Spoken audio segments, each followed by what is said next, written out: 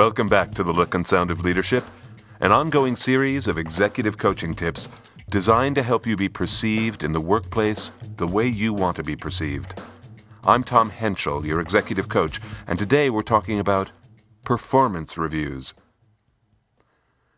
Throughout our coaching, Terry had been asking for help managing Ken. She experienced him as defensive and emotional. Now she had to deliver his year-end review, an event she found awkward even with the easiest of her direct reports. She showed me the draft she'd written for Ken's review. There were 2 sections. The first section asked the boss and the employee to rank performance in 6 competencies on a scale: exceeds expectations, meets expectations, and so on. The second section asked for written comments from the boss and employee on both strengths and areas of development. In the first section, the ranking section, Terry had given Ken meets expectations in all 6 categories. Ken had done the same for himself, except in one category, driving for results, where he'd ranked himself exceeds expectations. I started with that. This isn't a huge gap, Terry, but I'm sure he'll want to talk about it. How are you going to explain the disparity to him? I asked her. Well, he just doesn't get results, she told me. At least not on his own. He's always coming to me, asking me to solve his problems for him. Always? I asked. Surely not. Well, yeah, that's what it feels like, she said. I signaled time out with my hands.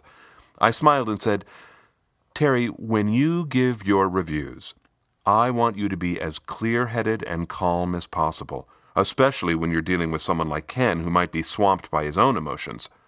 Words like always and never are a red flag that you're assessing his performance emotionally, not factually. I went on to explain that always and its twin never are rarely accurate. Someone like Ken can argue with some validity that he doesn't always ask Terry to solve his problems, and he'd have a point. These semantic arguments allow the person to win a small victory while avoiding the bigger message.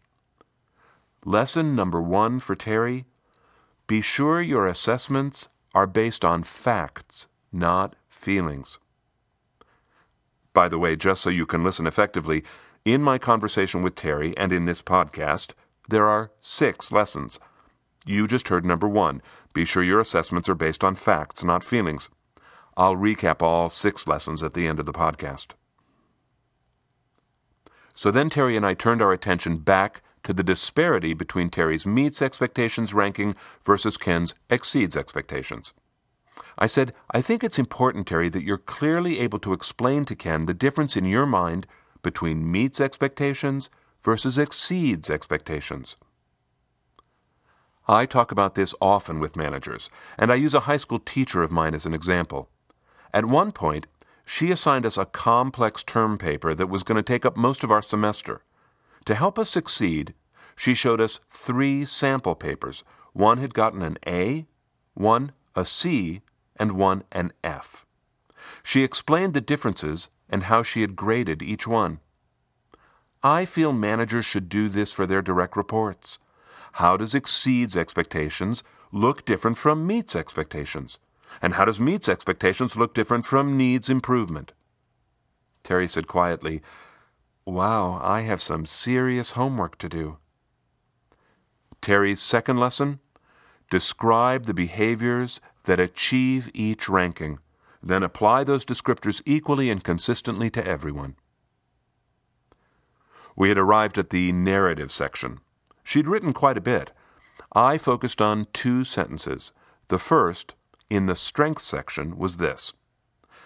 At the beginning of the year, Ken had real trouble treating his direct reports respectfully, but after several serious discussions, I noticed some improvement. The second sentence, under areas for development, was this. Ken needs to be a more effective leader of projects and teams. I said, I have one concern that's common to both these sentences, and then one way I think each sentence can improve. Can I start with my concern? She said yes. My concern about both these sentences is that they aren't very specific. If I were your direct report and I read those sentences, I wouldn't know specifically what I should keep doing or stop doing or start doing in order to get a better review next year. I wanted Terry to identify the respectful behaviors Ken had begun to display so that he could keep doing them. And I wanted her to identify what behaviors she thought would make him a more effective project leader and a more effective team leader. Terry's third lesson: name specific behaviors that someone should start or stop or continue. Next, I tackled how she could improve each sentence. The first sentence had said this: at the beginning of the year, Ken had real trouble treating his direct reports respectfully, but after several serious discussions, I noticed some improvement. I applauded Terry for identifying that Ken had improved during the year. Recognizing development in a performance review is important, especially when it ties back to a previously discussed issue. However, I challenged Terry because, as written, her recognition of Ken's growth frankly felt more like criticism. This strengths section was designed to acknowledge what is going well. It's not an invitation to echo issues from the development section. I was concerned Terry's personal filters were clouding her perspective. More importantly, though, I wanted Terry to write a real acknowledgement of Ken's strengths as an employee. That's different from noting how he'd improved. I wasn't sure Terry was putting aside her upset with Ken to be able to articulate his strengths objectively. To me, strengths have three qualities. First, they're things that we do naturally without a lot of conscious effort. Second, they're things we do well. Third, they usually have a positive impact on people. Emphasizing and acknowledging your direct report's strengths is vitally important. When you identify strengths clearly, you get two benefits. First, their strengths become even stronger. What they're doing well gets even better. Second, they feel better about their work. Gallup research says that when managers focus on the strengths of their direct reports, 99% of those workers report feeling engaged on the job. 99%, that's quite a payoff. So Terry's fourth lesson: identify strengths unequivocally, even with challenging direct reports. In the Areas for Development section, Terry had written this: Ken needs to be a more effective leader of projects and teams. I thought this sentence could improve by becoming two sentences. Whatever Terry wanted him to start doing to become an effective leader of projects is most likely quite different from what she wants him to start doing to be a good leader of teams. I find managers often write complex sentences in the development section because they're uncomfortable having a conversation about development at all. But lumping two or three separate ideas into one sentence is confusing and unhelpful for the employee. Terry's fifth lesson: write one specific issue per sentence. Before I talk about the sixth and final lesson, I want to say a quick thank you. Last month, I asked listeners to write positive reviews on this podcast's page in the iTunes Store, and many of you did. Thank you so much. Once a year, I ask people to do this. A steady stream of positive reviews and rankings seems to help keep the podcast high in visibility so other people can find it. If you find these podcasts helpful, I'd be grateful if you'd post a review. It just takes a minute. Go to the podcast page in the iTunes Store, scroll down until you see Write a Review, click there and put in your thoughts. If you do that, will you let me know? I'd like to give you my personal thanks. Okay, that's it for the little pledge drive until this time next year. Thanks again to all of you who made the effort to show your support. It is deeply appreciated. All right, back to talking about performance reviews. I had finally come to the question that I ask all managers at review time. For Terry, it sounded like this: do you think Ken knows what you're going to tell him and how you're going to rank him? Yearly performance reviews came into being because so many managers never gave any feedback to their direct reports at all. Now, many workers only hear about their performance when a review is mandated. But really, how can workers improve their performance if they only get feedback once a year? To me, it would be like trying to increase your body strength by having one conversation with a trainer in the parking lot outside the gym, then going inside by yourself and trying to figure out a regiment.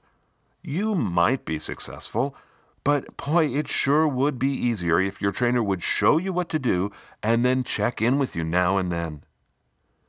Terry's sixth and final lesson: give feedback about both strengths and development in little dollops all year long.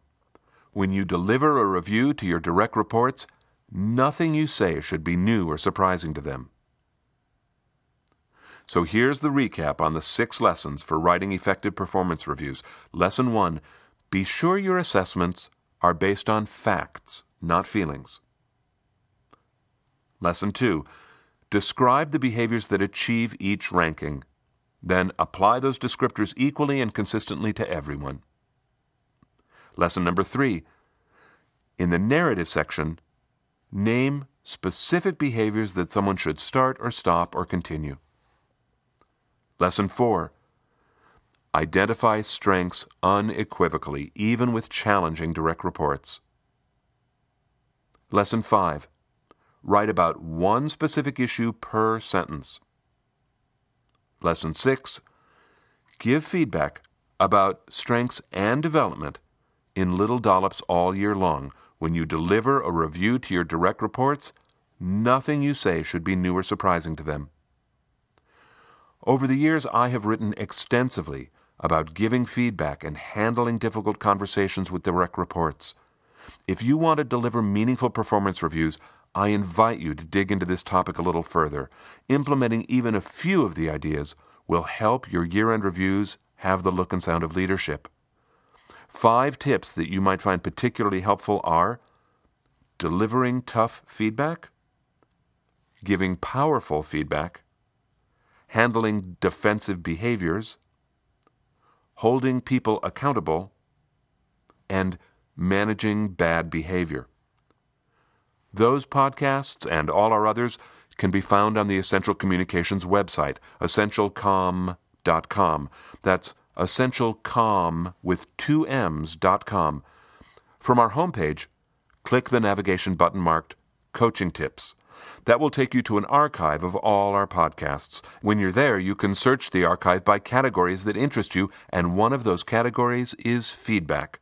There are more than a dozen tips in that category to help you develop these critical skills. From the website, you can also download every tip as a PDF to save for yourself or forward to others. Our podcasts are also available through iTunes. Just search for The Look and Sound of Leadership. Until next time, I'm Tom Henschel. Thanks so much for listening.